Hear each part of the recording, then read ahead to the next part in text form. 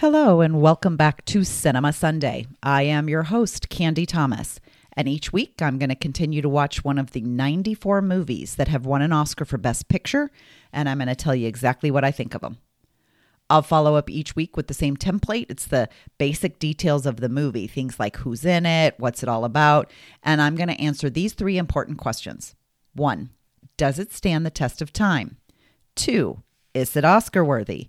3, should you watch it, or is this just another cruel joke Hollywood has played upon us? Just as a friendly reminder, along with my honest assessment of these movies, you'll also get my hot takes on many current events, my soapbox rants about topics that irritate the piss out of me, and of course a heaping dose of adult language. So please be sure that you listen with caution. Before I begin, I want to thank Wikipedia, all the brilliant folks who contribute there, and IMDb. Both of these places are great sources of information for all things movie and Oscar related. And with that, let's take it away.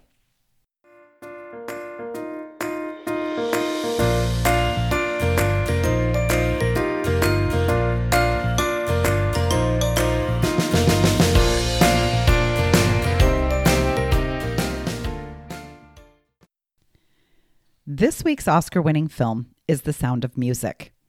It was released March 2nd, 1965. It is directed by Robert Wise. It stars Julie Andrews, Christopher Plummer, Richard Haydn, and a crapload of really talented kids. It was nominated for 10 Oscars, and it won 5 of them. It won for Best Picture, Best Director, Best Film Editing, Best Scoring of Music, and Best Sound. Here's an interesting tidbit.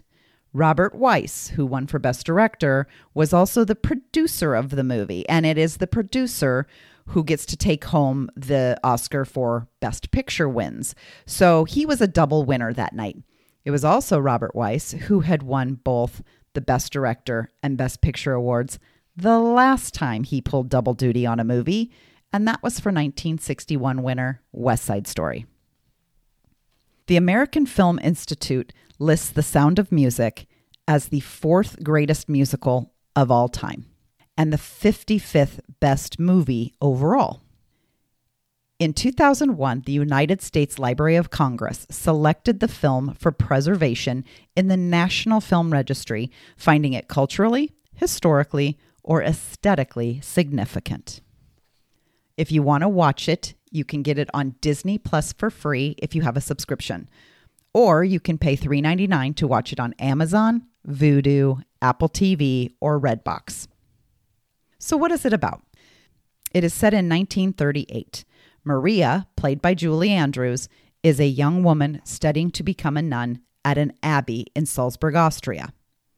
Although she believes this is really what she's meant to do with her life, she's a bit of a rogue. She breaks a few rules, doesn't really fit in, and tests the patience of the head nun in charge. I think that lady has an official title, but I'm going to call her the head nun in charge. Maria seems to lack discipline, and although I don't think it's intentional, she ends up being too much of a handful for these nuns, and they need a little break from her. So Maria is sent to the home of Captain George von Trapp to be a governess, which is aka a nanny, to his 7 children.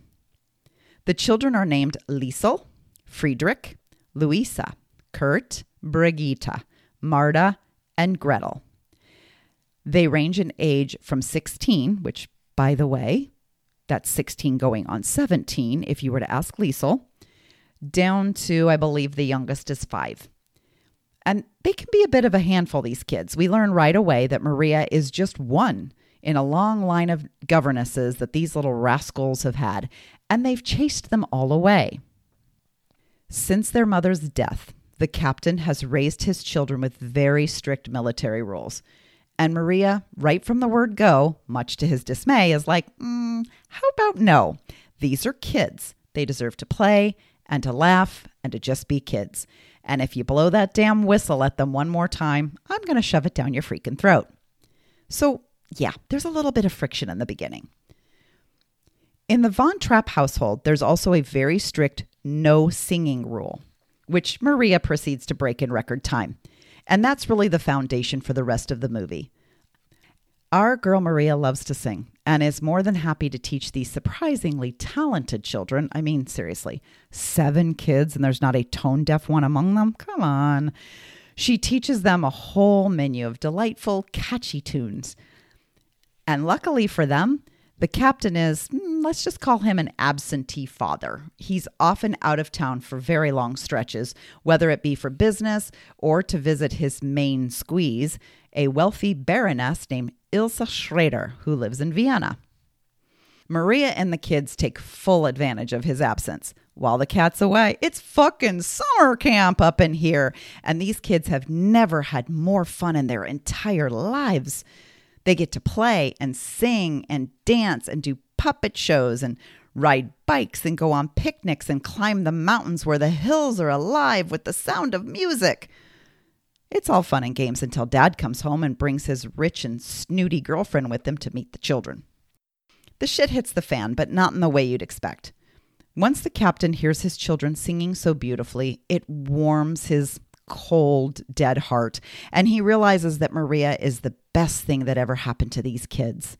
In fact, she's probably the best thing that's ever happened to him. And of course, we see the noticeable spark between he and Maria. But Baroness Ilse Schrader is not about to give up without a fight. Dun, dun, dun. And well, the Baroness does exactly what you'd expect her to do. She manages to convince Maria that she's meant to be a nun and she shouldn't be here dabbling in the ooey gooey love stuff. And Maria is like, you're right. I've fallen for this man and I need to run away and go back to the Abbey to set myself straight. She bails in the middle of the night and doesn't even say goodbye.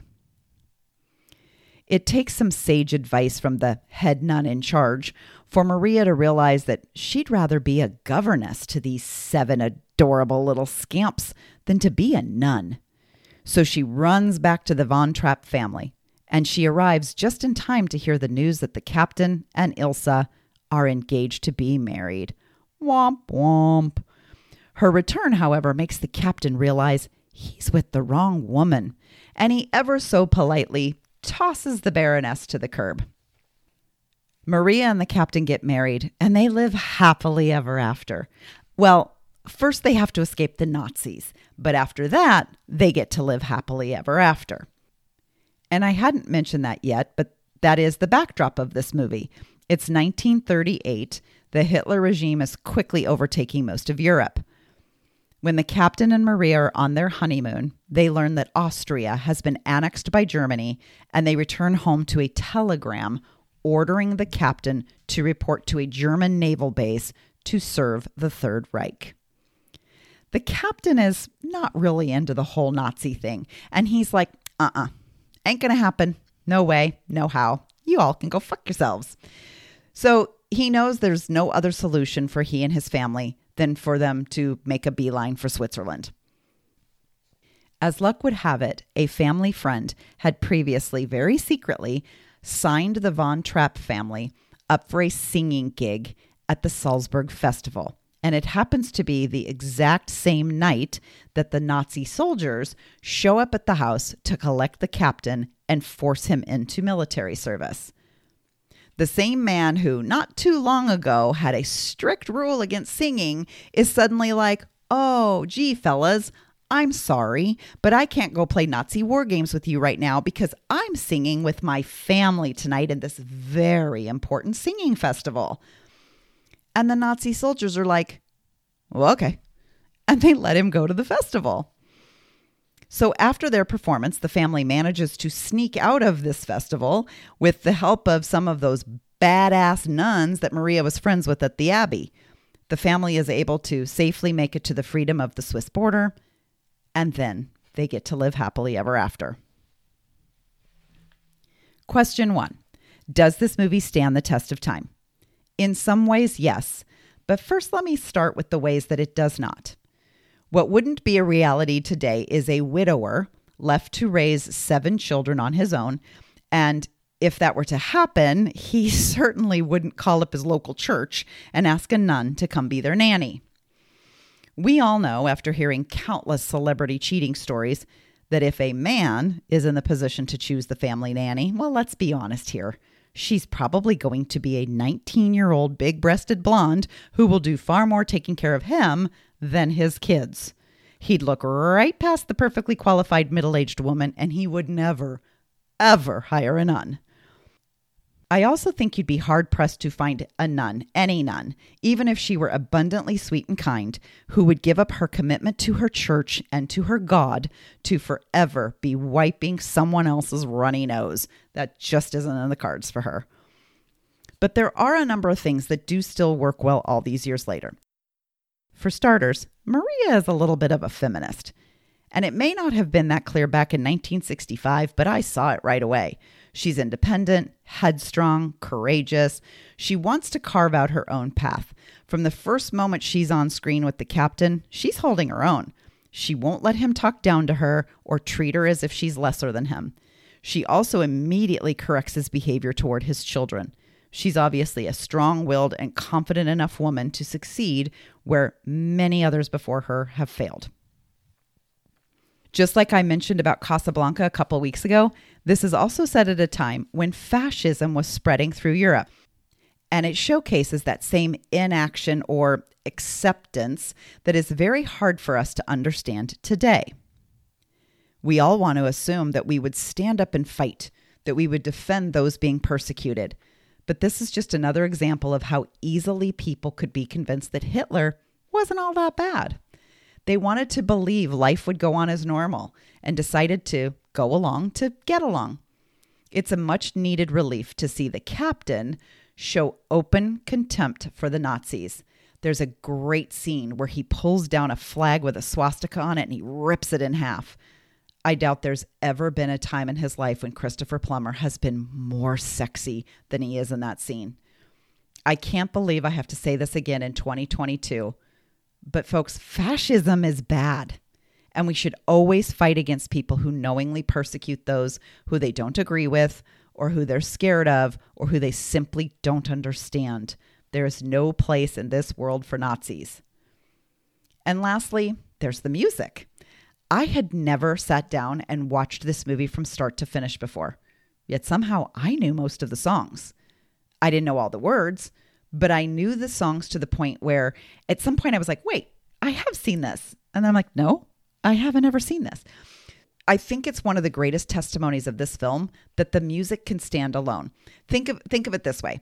You may not have seen like the movie, maybe Grease or Footloose or Purple Rain or even Rocky Horror, but you would probably recognize the music. Why? Because at one point in history, it was part of our pop culture. You may have heard it on the radio or at a junior high dance or heard someone in your family singing it.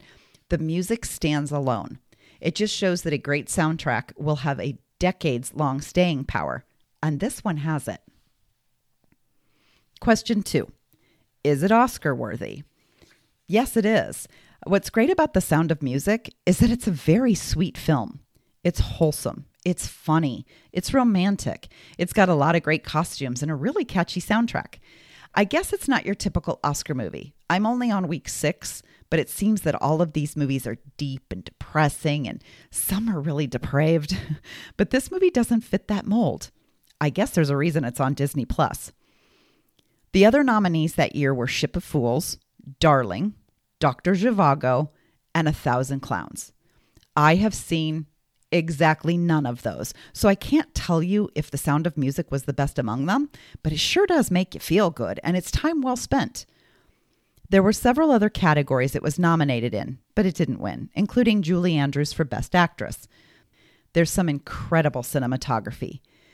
The opening scene where Maria sings "The Hills Are Alive with the Sound of Music" is one of the most recognizable scenes in film history. It was filmed in the German Alps near the Austria border, and it's simply breathtaking. One last thing to talk about is the casting of the Von Trapp children. This was an endeavor that required over 200 interviews and auditions throughout the United States and England. Here is a list of some of the famous people who were child actors at the time who auditioned but were not picked. Mia Farrow, Patty Duke, Leslie Ann Warren, Shelley Fabares, Terry Garr, Kurt Russell, and the Osmonds. Yes, those Osmonds, as in Donnie and Marie and the whole damn family. I'm trying to picture Donnie Osmond in Lederhosen, and it's just not working for me. Question 3. Should you watch it? Yes, you should. It's not, life-changing, but it's a fun way to spend a couple of hours. It's a good family movie if you have kids. It's an effortless watch, so it's not at all controversial or overly thought-provoking. It's not going to haunt you for days afterwards. It's not some gut-wrenching tearjerker that will suck the life out of you. It's just very simply a good little comfort film. It will make you smile and sing along, and you walk away happier than when you started. It is a perfect little film to watch when you just need a dose of pure sweetness. Okay, that's a wrap. Thank you for listening. This has been episode 6 of Cinema Sunday. I will be back next week to discuss another Oscar-winning film. Please tell your friends about this podcast. If you feel so inclined, you can like, follow, subscribe, and even post a review. If you have a comment, maybe I got some facts wrong, or you just want to tell me I have shit taste, you can email cinemasunday@yahoo.com. The music for Cinema Sunday is appropriately titled So Happy. It is by Scott Holmes Music. I got it off of freemusicarchives.org. And the work is licensed under Creative Commons by NC 4.0. Links are provided in the bio, and if you happen to visit the Free Music Archive, they do take donations, so please be generous. Thanks, and see you next week.